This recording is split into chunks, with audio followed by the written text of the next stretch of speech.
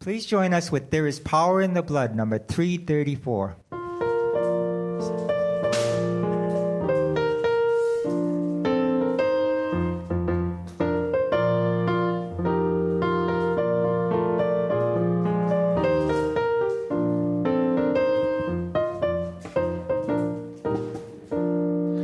Would you be free from the burden of sin? There's power in the blood, power in the blood. Would your evil a victory win? There's wonderful power in the blood. There is power, power, wonder-working power in the blood of the Lamb, of the Lamb. There is power, power, wonder-working power in the precious blood of the Lamb. Would you be free from your passion and pride? There's power in the blood, power in the blood.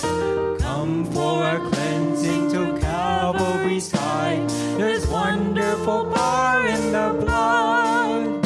There is power, power, wonder-working power in the blood of the Lamb, of the Lamb.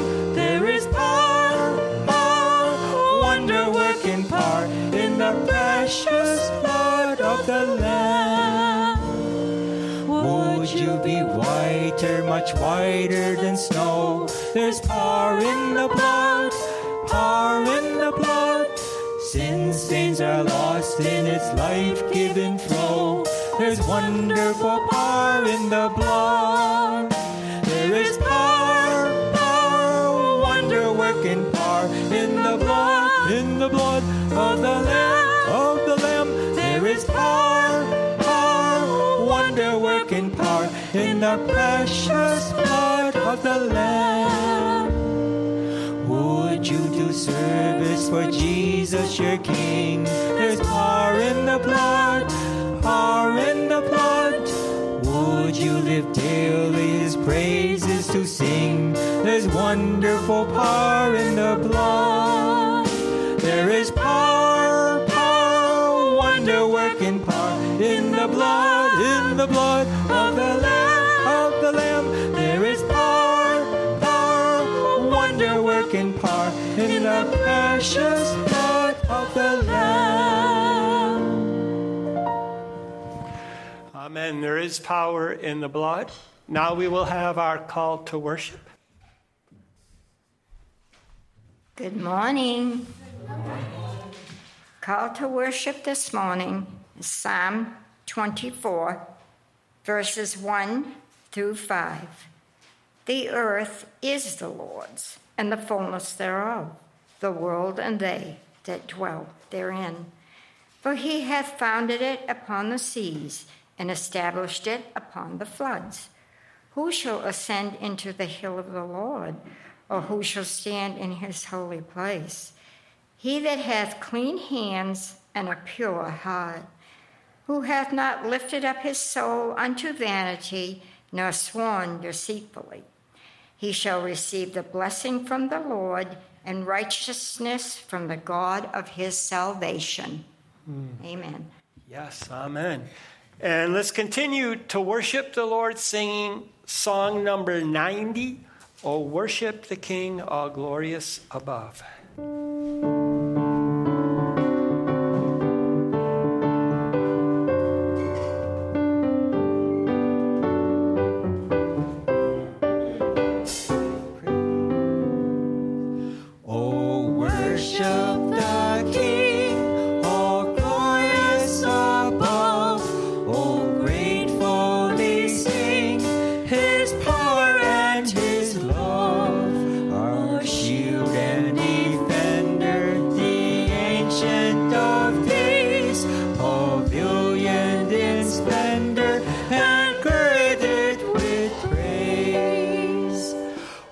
Tell of his might, oh, say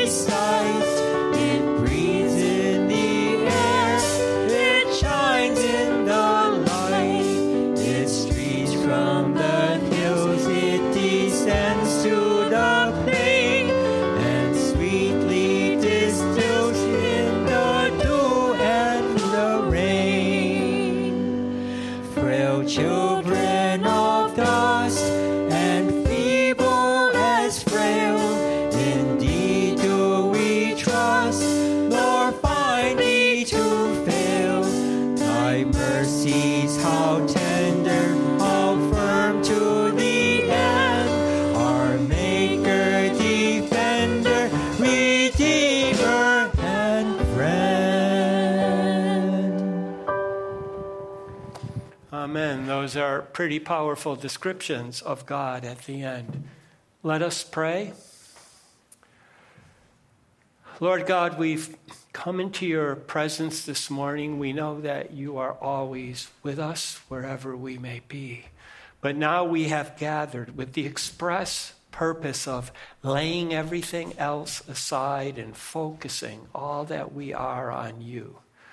We pray that you would help us to do that, to just remove all distractions and all that clings to us away, that your Spirit would fill this place and fill each and every one of us, that we would be drawn closer to you, that we might become more like you. And as we leave, just please help us to be better witnesses to who you are, to everyone we encounter today and going forward. We ask it in the name of Jesus. Amen. Amen. And now, if we will all take our bulletin inserts, I don't think we've prayed this prayer of confession for a long time, but it's a good one. And in the spirit of everything having to do with the three-in-one God, this is a Trinitarian prayer. Let us pray.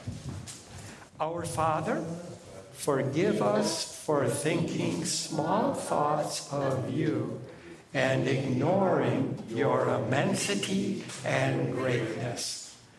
Lord Jesus, forgive us when we forget that you rule the nations and our small lives.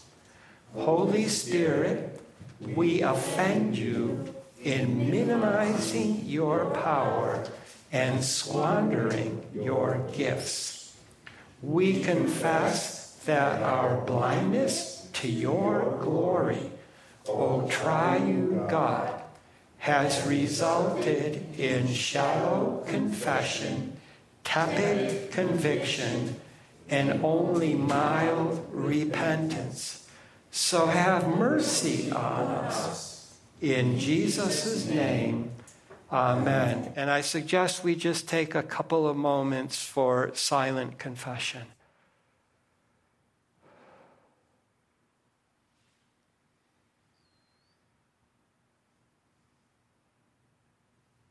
Amen. And the assurance that we have comes from the Apostle John, who wrote, if we confess our sins, he is faithful and just to forgive us our sins and cleanse us from all unrighteousness. And now let's worship the Lord, singing number 367, Fill My Cup, Lord.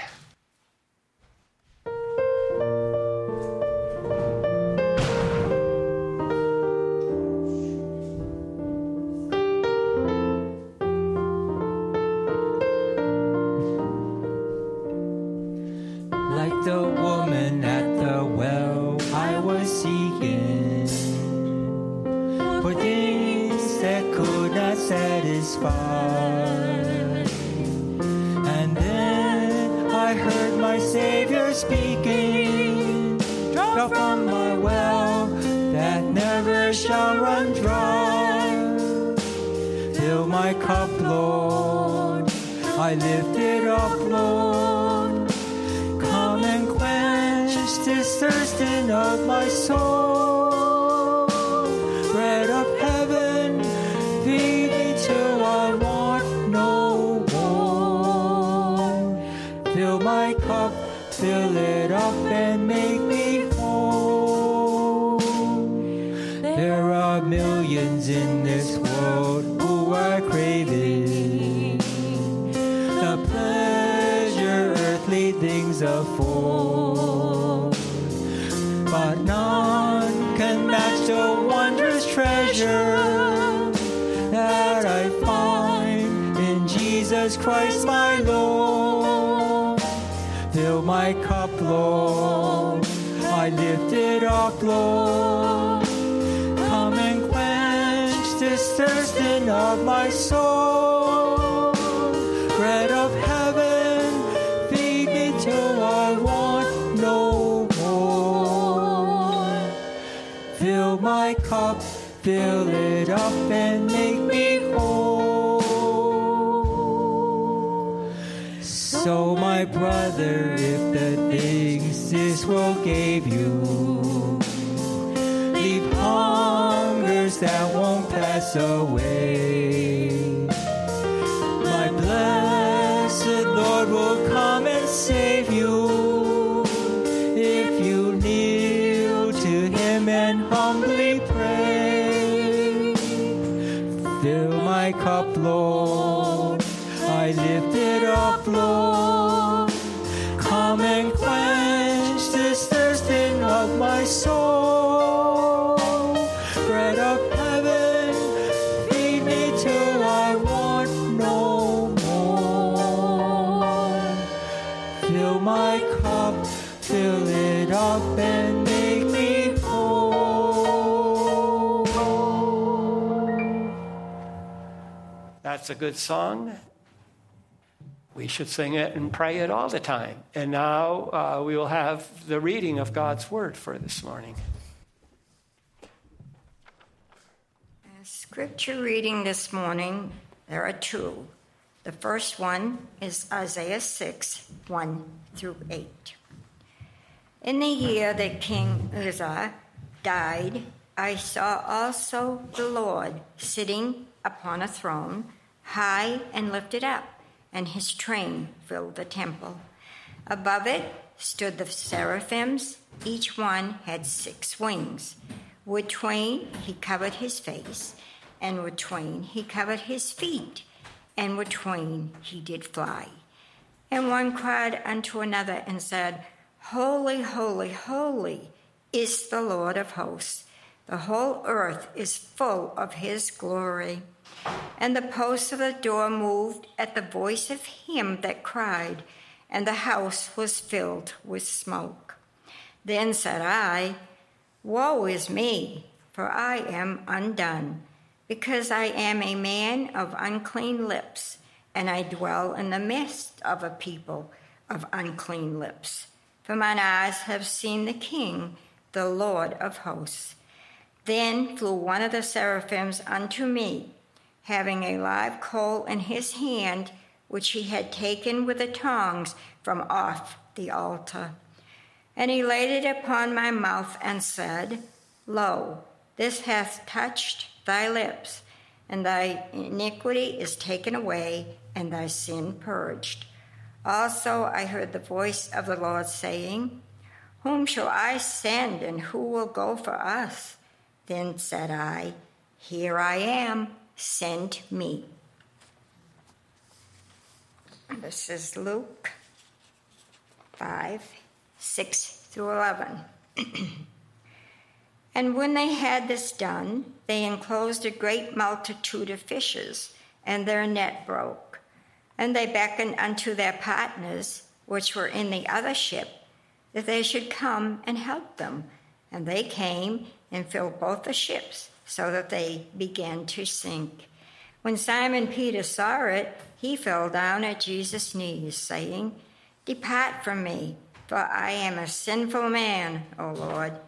For he was astonished, and all that were with him, at the draught of the fishes which they had taken.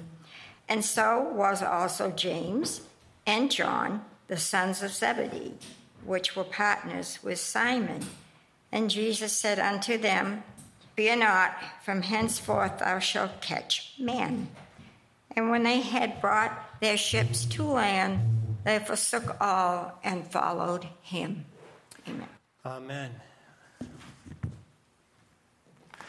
Now, just before we go to prayer, when we pray together, hallowed or holy be thy name, let us be thinking about what we have heard about Isaiah and Peter and how they experienced the awesome holiness of God. And that's really what we're praying, that every day, every minute, we will experience God's holiness, and that will keep us close to him. We need to have this kind of experience with God. It's not enough to just settle. Okay, so Where am I? All right. Let us pray.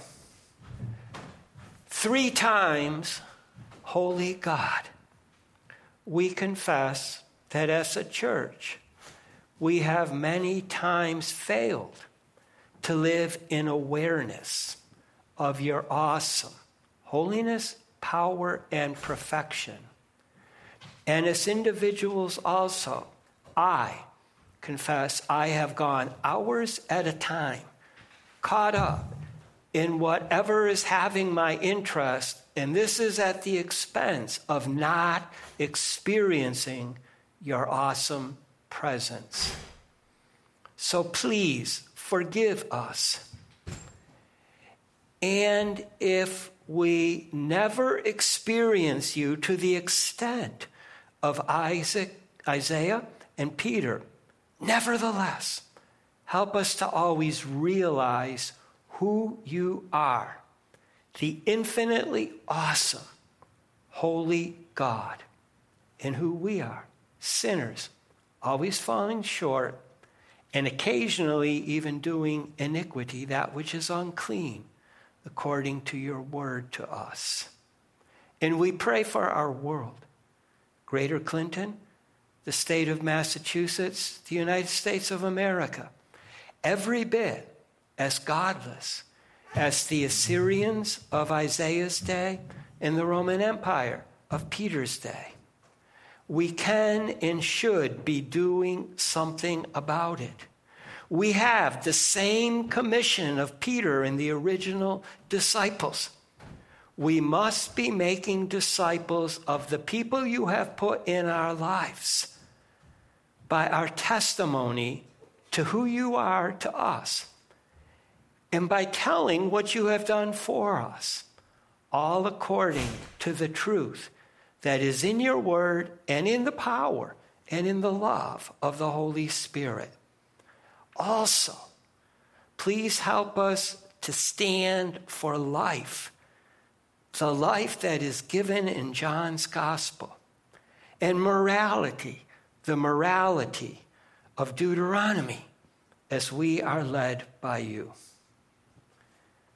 And Lord, we pray for our church family, for Cindy, that she will get a good report in 2 weeks. Doris, that through the rehab she is undergoing, she will be able to come home and come and worship with us. We pray for Joe and his family, and for Allie and her family, Peter, Linda, Billy, their family, Kurt and Dory. Father, we pray for Ray and Nancy and Francis, and we pray that they are okay, and we pray for their extended families. We pray for Christine and Steve and Annie and their children and their neighbors, and Lisa and their mother. Father, we pray for Ken. We pray for Elin. We pray for Norma and her family, and we really do miss them, Father.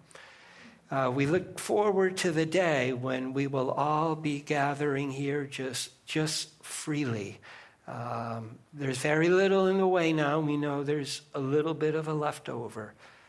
But, Father, please, just convince your people of the importance of gathering together in your presence for weekly worship. And please help me to explain and to interpret and to properly apply the stories of Isaiah and Peter this morning. And 3-in-1 God, please be fully present in the sacrament as we partake of that as well. And now we come to you in the words of the prayer that Jesus left and taught to his disciples. Our Father, who art in heaven, hallowed be thy name. Thy kingdom come, thy will be done, on earth as it is in heaven. Give us this day our daily bread, and forgive us our debts as we forgive our debtors.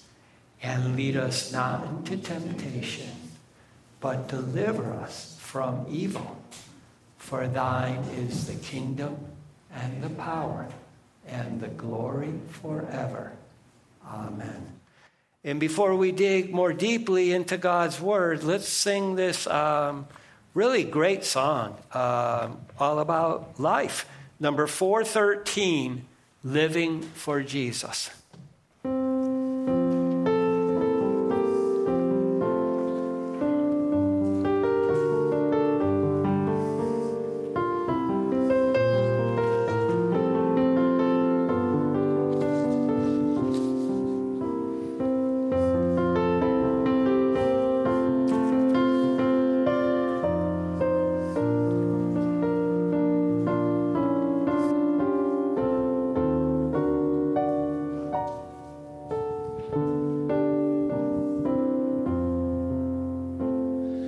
Living for Jesus, a life that is true, striving to please Him in all that I do, yielding allegiance, glad-hearted and free. This is the pathway of blessing for me. O Jesus, Lord and Savior, I give myself to Thee, for Thou in Thy atonement didst give Thyself for me. I owe no other master, my heart shall be Thy throne. My life I give henceforth to live, O Christ, for Thee alone. Living for Jesus, who died in my place, bearing on Calvary my sin and disgrace. Such love constrains me to answer His call, follow His leading and give Him my all. O Jesus, Lord and Savior, I give myself to Thee, for Thou in Thy atonement didst give Thyself for me.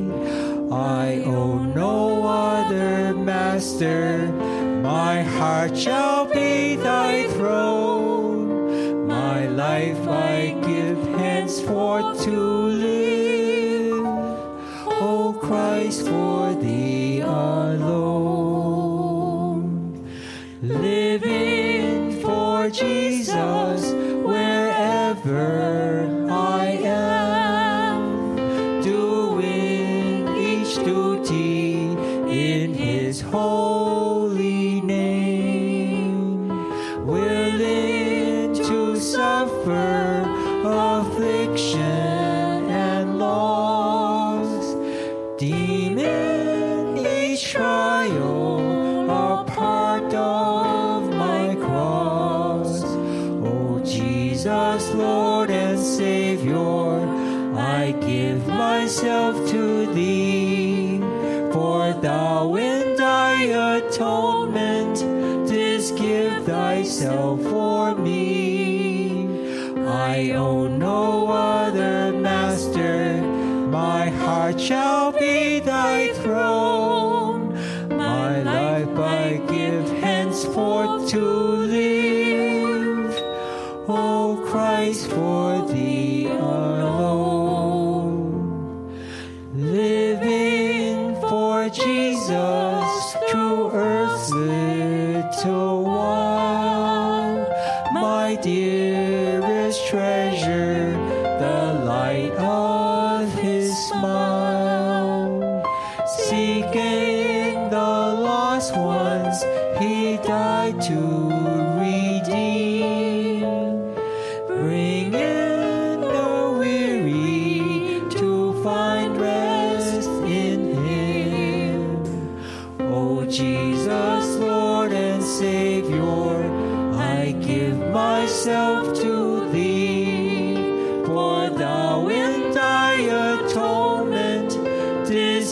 thyself for me.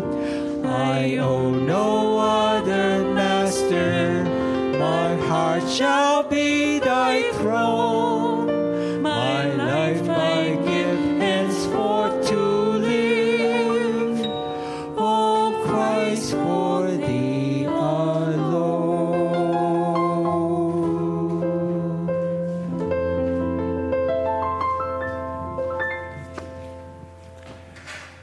Amen. You may be seated.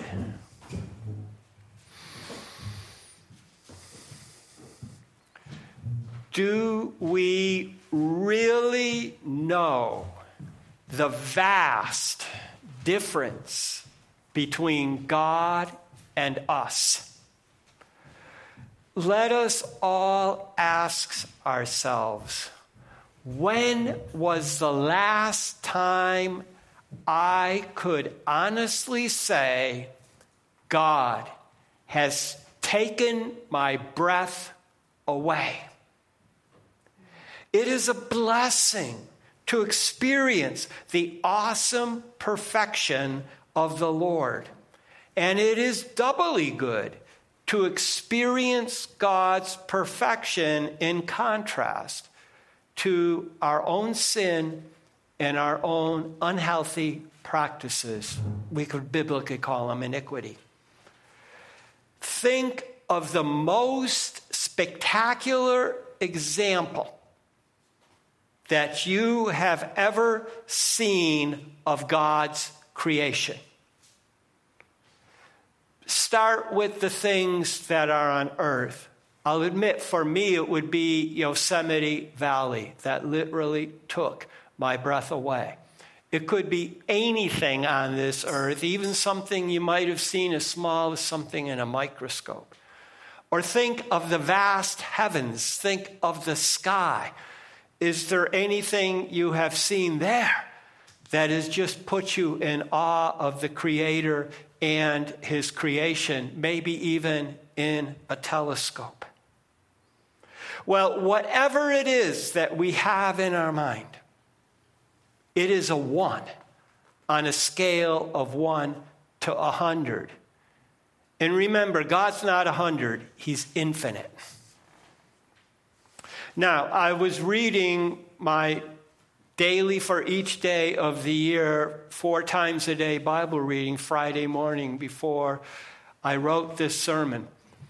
And if you go home and look it up, Psalm 76:4 in the RSV describes all I said perfectly. Now, in today's passages, both the prophet Isaiah and the apostle Peter, they have an encounter with the Lord in just such an overwhelmingly amazing way. Isaiah expresses woe because of the threefold holiness of the covenant God in contrast to his own unclean lips, his unclean speech. And Peter falls at the knees of the Lord Jesus after he and his companions, his 2 fishing buddies, had a catch of fish at the most unlikely time of day. And not just any old catch, the biggest catch they had ever had. All because Peter decided that he would obey a humanly illogical command from Jesus. Now, as both of these men were just humbled by the contrast between them and God, the result of this humility was that each man, being brought low by this contrast between God and himself, he was now graciously commissioned by the Lord and sent out to people. Isaiah had a general sending, but we'll get to it in more detail later. Peter was specifically told, and this may be new to you all, that he was going to catch men alive or to life. meaning he would bring to them the good news that we can have life in Jesus. As John's gospel says, life that is eternal, that is abundant, and that is fruitful. And it's all in the three-in-one God. So now let's look at each of their stories. Let's start with Isaiah. Isaiah sees the Lord sitting on the throne with fiery angels calling out the threefold holiness of God. And he confesses his unclean lips. That's a quick summary. It begins when he says that he sees the Lord sitting on the throne with fiery angels calling out the threefold holiness of God. Okay. Well, I'm sorry. I skipped the main thing, which is that he sees them, confesses his uncleanness, and then being cleansed, he's forgiven and sent. Okay, let's look at it line by line. In the year King Uzziah died, Isaiah saw the Lord sitting on the throne, highly exalted, and the train of his robe filled the temple. Okay, now notice, this is Lord, lowercase, O-R-D. That means that's Adonai. This is not Yahweh, the three-in-one covenant God. Okay, this is Jesus. If you remember in the Gospels, and I gave you the reference in Matthew, Jesus is arguing with the Pharisees, or they're arguing with him, and he's enlightening them. And he says, how come David called his son Lord? And then he applies Psalm 110 to himself. The Lord Yahweh said to my Lord Adonai. Jesus calls himself Adonai. So what's going on here? Isaiah is actually seeing the pre-incarnate Jesus in the temple. Now, I had to look this up. I should have known this. I'm kind of slow. But it talks about the train. The NIV says the train of his robe. I guess all royalty, monarchs, kings, their robe, there's a long piece of cloth behind it. And the longer the cloth, the more power that the king has. So this is the King of Kings in the temple, okay? I'm a number nerd. I'm sorry I can't help myself. Bear with me. The Holy of Holies was a 30-foot cube. So this train would have been 30 feet wide. Now, how long was it? Well, it said it filled the temple, but you remember there's the throne, and then there's all these seraphs flying above the throne. So I said, let's say it only stacked up for 15 feet. And let's say it was so thick it went back and forth 6 times per foot. Well, do the arithmetic, and this is a train 2,700 feet long. Of course, even that's not long enough for God. One more fact. Uzziah died in 740 BC. Continuing on with Isaiah's account. Seraphs stood above him calling, holy, holy, holy is Yahweh of hosts. The earth is full of his glory. And the threshold of the door to the Holy of Holies shook. And his voice, at his voice, the voice of the Lord, the temple was filled with smoke. So let's go through some of the important things. I don't know if you know this or not, but the word seraph means fire or fiery. So these were fiery angels. These are the angels that surround God's throne and they worship him and they just glow with fire. Now, if your Bible says im, that's because that's Hebrew. They didn't translate seraphim from Hebrew. But if we put it in English, we're talking about fiery angels, plural. Okay? And now they're talking holy, holy, holy, this threefold holiness of Yahweh of hosts. Now, host is the host of the vast army of heaven.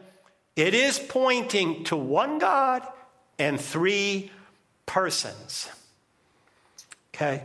And he's over the army of angels, and I believe these angels are cherub angels. Cherub angels were more servants of God and pertaining more to the earth. If you remember in Genesis, after Adam and Eve were expelled, God put 2 cherubim at the tree of life with fiery swords to protect the tree of life so Adam and Eve couldn't go back there. And there's a powerful description of what cherubim do in Ezekiel. When he sees that sphere and the Lord is actually in it, there's cherubim holding up God's throne. They were the physical spiritual angels who did God's work. Now, the power and the awesomeness of the three-in-one God is shown by his very voice as he begins to speak, is shaking the threshold of the door of the Holy Holies. It's like there's an earthquake going on. And then glory, as opposed to holiness, glory means weighty and heavy, or full of splendor. Again, every word is adding to the awesomeness of what Isaiah saw. And then it says smoke filled the temple. Now, where there's smoke, there is fire. Fire is present. And remember this, our God is a consuming fire. You may remember it from Hebrews, but it's actually a quote of Deuteronomy. Remember what I said. Everything important flows through Deuteronomy. God is a consuming fire. So taking this in and experiencing this, Isaiah responds by saying, woe to me, because I'm undone, because I'm a man of unclean lips among a people of unclean lips. He's exclaiming, whoa, because he knows his garbage mouth. I'm putting in slang what the Bible says about unclean lips. He knows that will cause him to be separated or cut off from God. Now, when he talks about living among a people like this, remember, God always calls his prophets out of his people.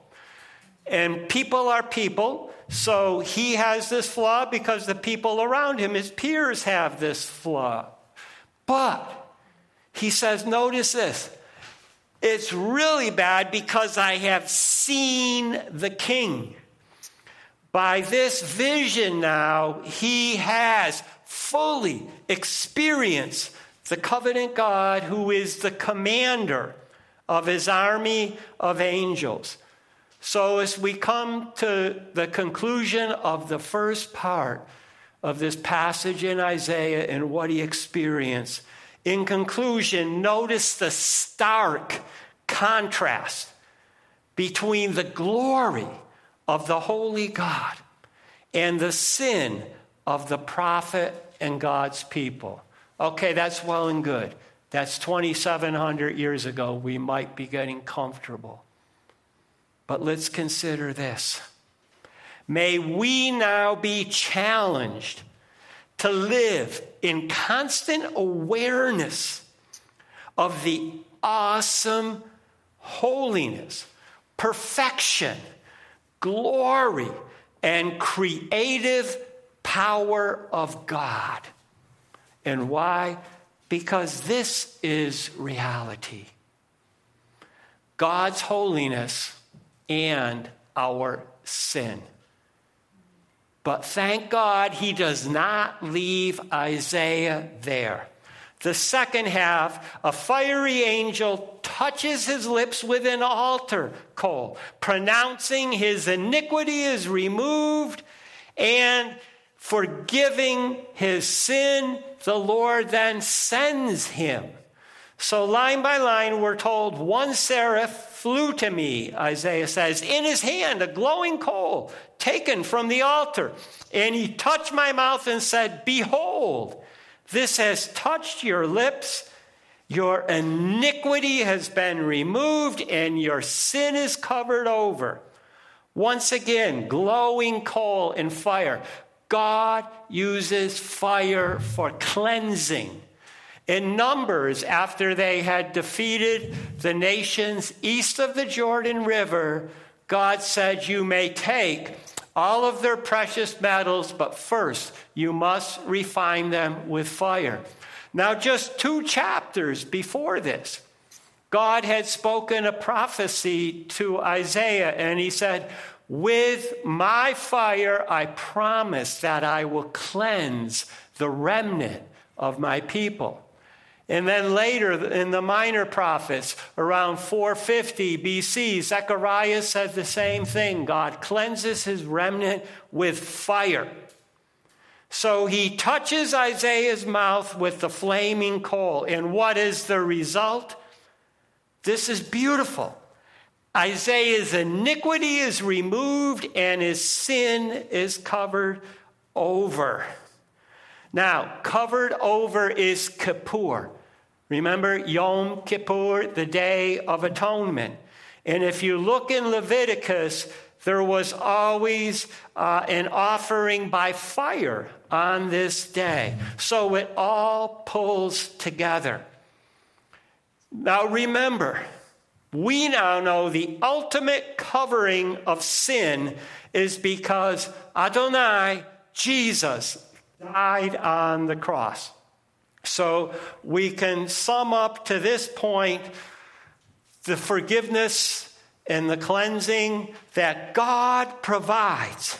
God sent this seraph to cover over Isaiah's sin. It's nothing but a gift of grace. And we also know he sent his son as the gift of grace to cover over the sins of all who will follow him in obedient faith. So let us take great comfort in this truth. The Lord Jesus Christ resolves the problem of God's holiness and our sin. Then Isaiah heard the voice of the Lord saying, whom will I send and who will go for us? And then he said, see me, send me. So, over 700 years before the Lord Jesus rose from the dead and commissioned his disciples to go to the ends of the earth for him, he is seeking someone to go for him. He never changes. Now, he questions as to whom should he send and who will go for us. Perhaps another Trinity allusion. And Isaiah responds with a request that he be considered for the task. I love this. See me, send me. Now that Isaiah has finally been cleansed by the Lord, he's qualified and ready to go wherever he is sent. When God sends, we will go. Now, coming forward to the story about Peter in Luke's gospel, after Jesus gave Peter and his partners a miraculous catch or haul of fish, he confesses his sin, and then Jesus tells him his mission. So first of all, and this is so similar to what happened to Isaiah, only instead of seraphs and all that was in the temple, this was in real life in their vocation.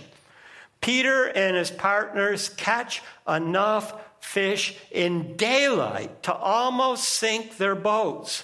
And because of this, Peter falls before the Lord, begging him to leave because he's a sinful man.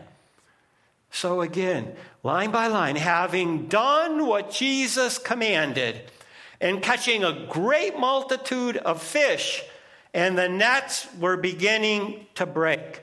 Now let's get the context. Let's go back to the beginning of this chapter. When Jesus commanded them to return to the deep water and let down their nets for a catch, he had already taught the people into late morning for a long, long time. So now it's almost noon, and every experienced fisherman on Galilee knows that in broad daylight, schools of fish can see a net, and they will turn away from it. It's a fool's errand to let down the net. But, and this is what's so beautiful, Peter says, Master, at your word, I will let down the nets. And surprise, a great multitude of fish was captured, because you see, God does know more than men. They caught so many fish. The nets were beginning to break as they were trying to haul them into the boats. And so he makes a sign to his partners, James and John, in the other boat, come, help me. And they filled up the boats, and they were so heavy they were going to sink. 2 ships full of fish. This was a catch of miraculous size. It had never happened before, and it's good. That is, if they can get them to shore. And they did. Now it says, having seen this, Simon Peter, which means the hearing rock, Simon Peter says to Jesus as he falls at his knees. So I imagine he went down on his knees, and his head was now at the level of Jesus' knees. He says, go away, because I am a sinful man, Lord. Now, because Jesus is Lord, he has much greater knowledge than the most knowledgeable of people. So what had happened was they had had this miraculous encounter with God. And now Peter, knowing for sure he's in the presence of the holy God, he confesses he is a sinner. So in fear of what will happen to him for being punished for being a sinner, he requests that the Lord just go away. Go away. And why does he say this? Because he realizes God's holiness and our sin. And we're told because wonder surrounded him and all that were with him at the catch of fish they had taken. Wonder. They were amazed and astonished. Okay, that was 2,000 years ago. What about us? When was the last time we were amazed and astonished like this? When was the last time something like this happened to us? So we're told about the inner three, Peter, James, and John. But now we get to the heart of the matter and the conclusion of everything. With a command and a promise, Jesus forgives Peter and then gives him a mission, and they all follow Jesus. And Jesus said to Simon, do not fear. From now, men thou wilt catch alive. So Peter is commanded not to fear his sinful state. How can this be? Well, Jesus knows it will not undo him, because Jesus will become the covering of his sin and the sin for all who live in obedient faith of him. And you know, Peter learned this lesson. This came to me this week. I looked it up and it fits. He wrote this to God's scattered people. Above all, be having constant love among yourselves, the love of God, because love is a covering of multitude of sins. And we go right back to what Isaiah in the covering, in the Kippur offering. We are to love with God's sacrificial love because of his sacrifice of love that covered our sins. And then Jesus makes a promise. Peter will be catching men alive. And this is what blew my mind. Many years ago, when I was studying this to preach upon it, the word for catch is prefixed by the Greek prefix zo, which means life or to live.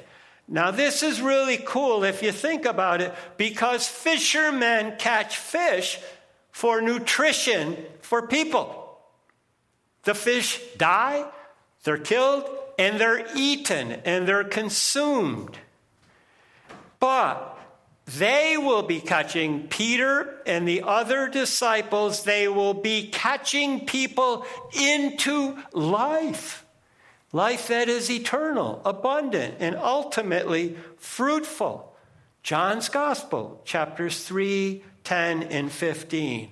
And then we're told, having pulled their overflowing with fish boats finally up on the land, and having left everything. I wonder who got to enjoy all of that fish with a little fish barbecue later on. But anyway, they left it and they followed him. This is a radical turning point in their lives. But now, knowing that their sins are forgiven, especially Peter, and that they are covered over, they all answer the call of God to catch people to life. And that call now is for all of us. And when God calls, we will go. Let me just quickly summarize these stories. When Isaiah sees the Lord sitting in the temple and hears of the threefold holy perfection of the covenant God, he's undone by his unclean lips. Then a fiery angel cleanses him from the altar, and his iniquity is removed, and he answers the Lord's call to be sent.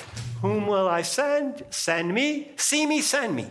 Similarly, after Jesus provides an awesome catch of fish, after Peter obeyed his command to do what experienced fishermen know is a waste of time, he falls at Jesus' knees, begging him to leave him because he's sinful. You see that in both cases, the contrast. God's awesomeness, our sinfulness is felt. But Jesus commands Peter not to fear. Your sins are covered. And he promises Peter that man he will catch alive, that all of his disciples will be man catchers to life. And this finally in Jesus is the grace that reconciles God's holiness and our sinfulness.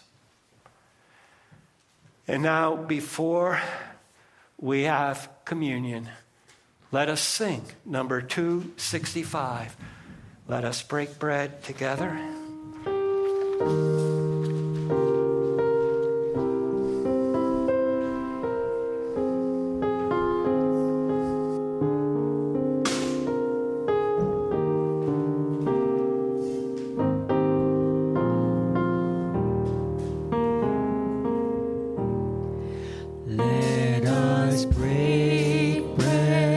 Together on our knees,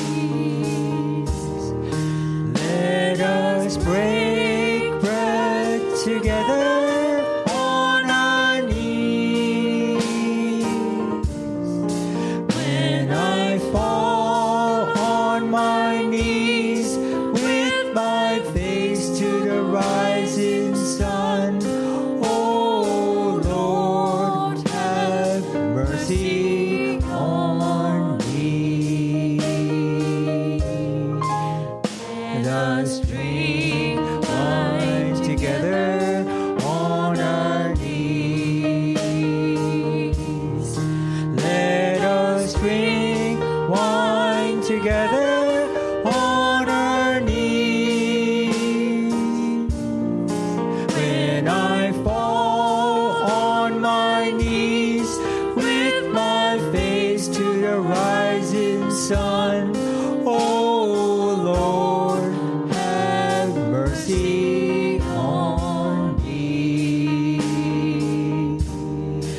Let us praise God together on our knees. Let us praise God together on our knees.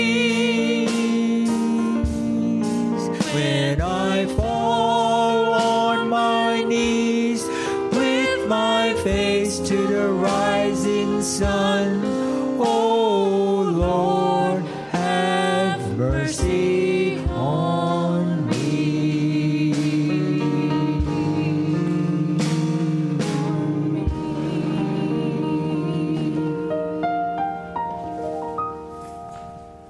Yeah, it was a few weeks ago we looked in depth at mercy. If there is anyone who has not yet gotten a communion kit, now is the time to go and get it. Everybody else set? Well then, let's take our bulletin inserts and do our communion responsive reading. The table of bread is now to be made ready. It is the table of company with Jesus and all who love him. So come to the table, you who have much faith, and you who would like to have more. You who have been here often, and you who have not been for a long time, and you who have tried to follow Jesus, and you who have failed. Come. It is Christ who invites us to meet him here. Loving God, through your goodness, may we know your presence in the sharing, so that we may know your touch and presence in all things. We celebrate the life that Jesus has shared among all his community through the centuries and shares with us now. Made one in Christ and one with each other, we offer these gifts, and with them ourselves, a single living act of praise. Amen. And now, before we partake, let us pray. Holy Lord God, by what we do here in remembrance of Christ, we celebrate his perfect sacrifice on the cross and his glorious resurrection and ascension. We declare that he is Lord of all, and we prepare for his coming kingdom. We pray through you, Holy Spirit, this bread may be for us the body of Christ, and this cup, the blood of Christ. Accept our sacrifice of praise as we eat and drink at his command. Unite us to Christ as one body in him, and give us strength to serve you in the world. And to you, one holy and eternal God, Father, Son, and Holy Spirit, we give praise and glory now and forever. Amen. And now let us partake of the bread and the cup.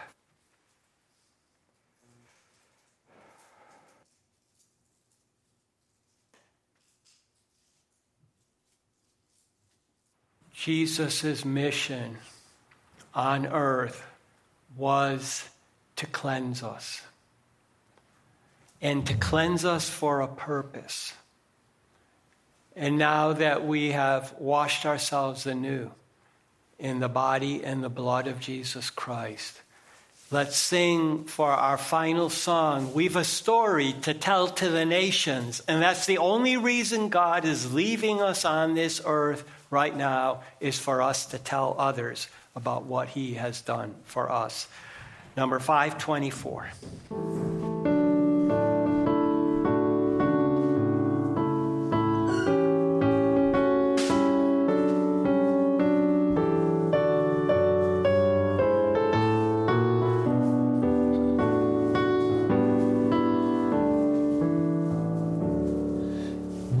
Story to tell to the nations that shall turn their hearts to the right.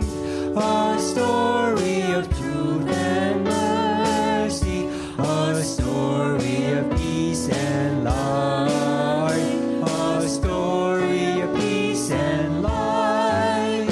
For the darkness shall turn to dawning, and the dawning to noonday bright, and Christ's great kingdom shall come to earth, the kingdom of love and light.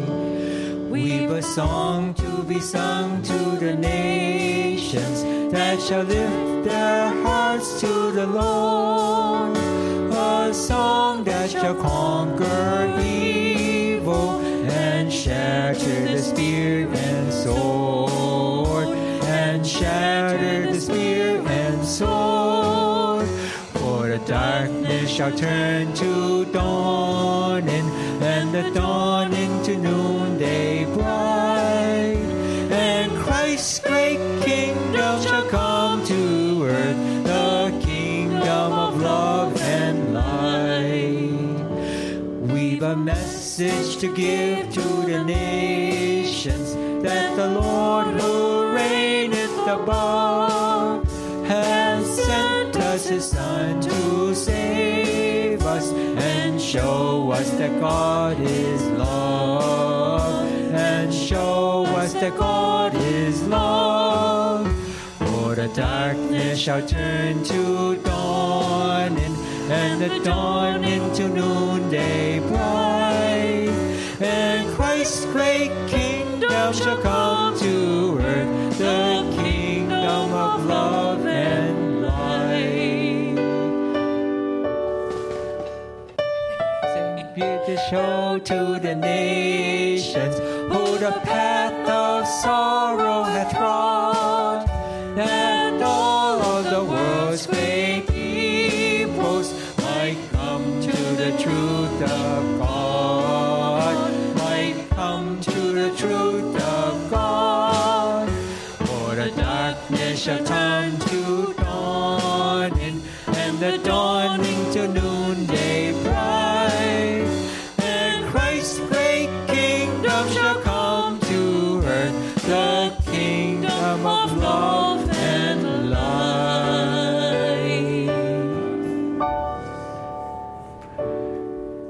Amen. Our benediction comes from 2 Corinthians. For we walk by faith, not by sight. We are of good courage, I say, and prefer rather to be absent from the body and to be at home with the Lord.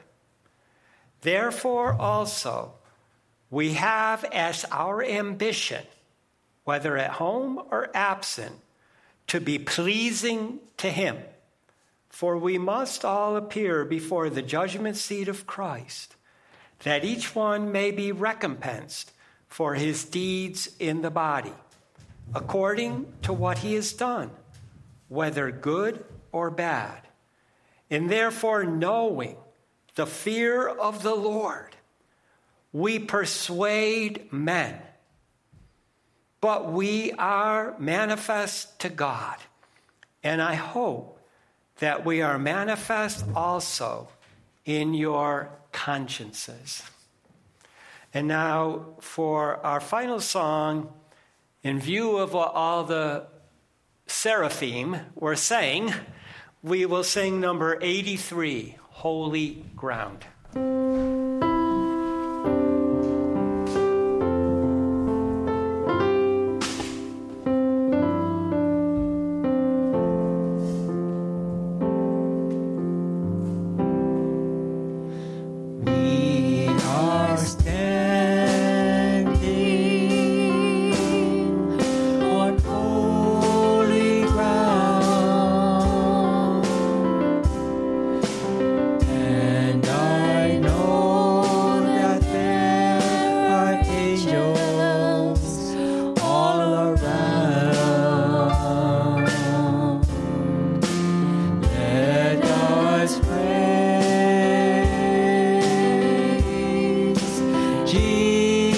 Jesus now.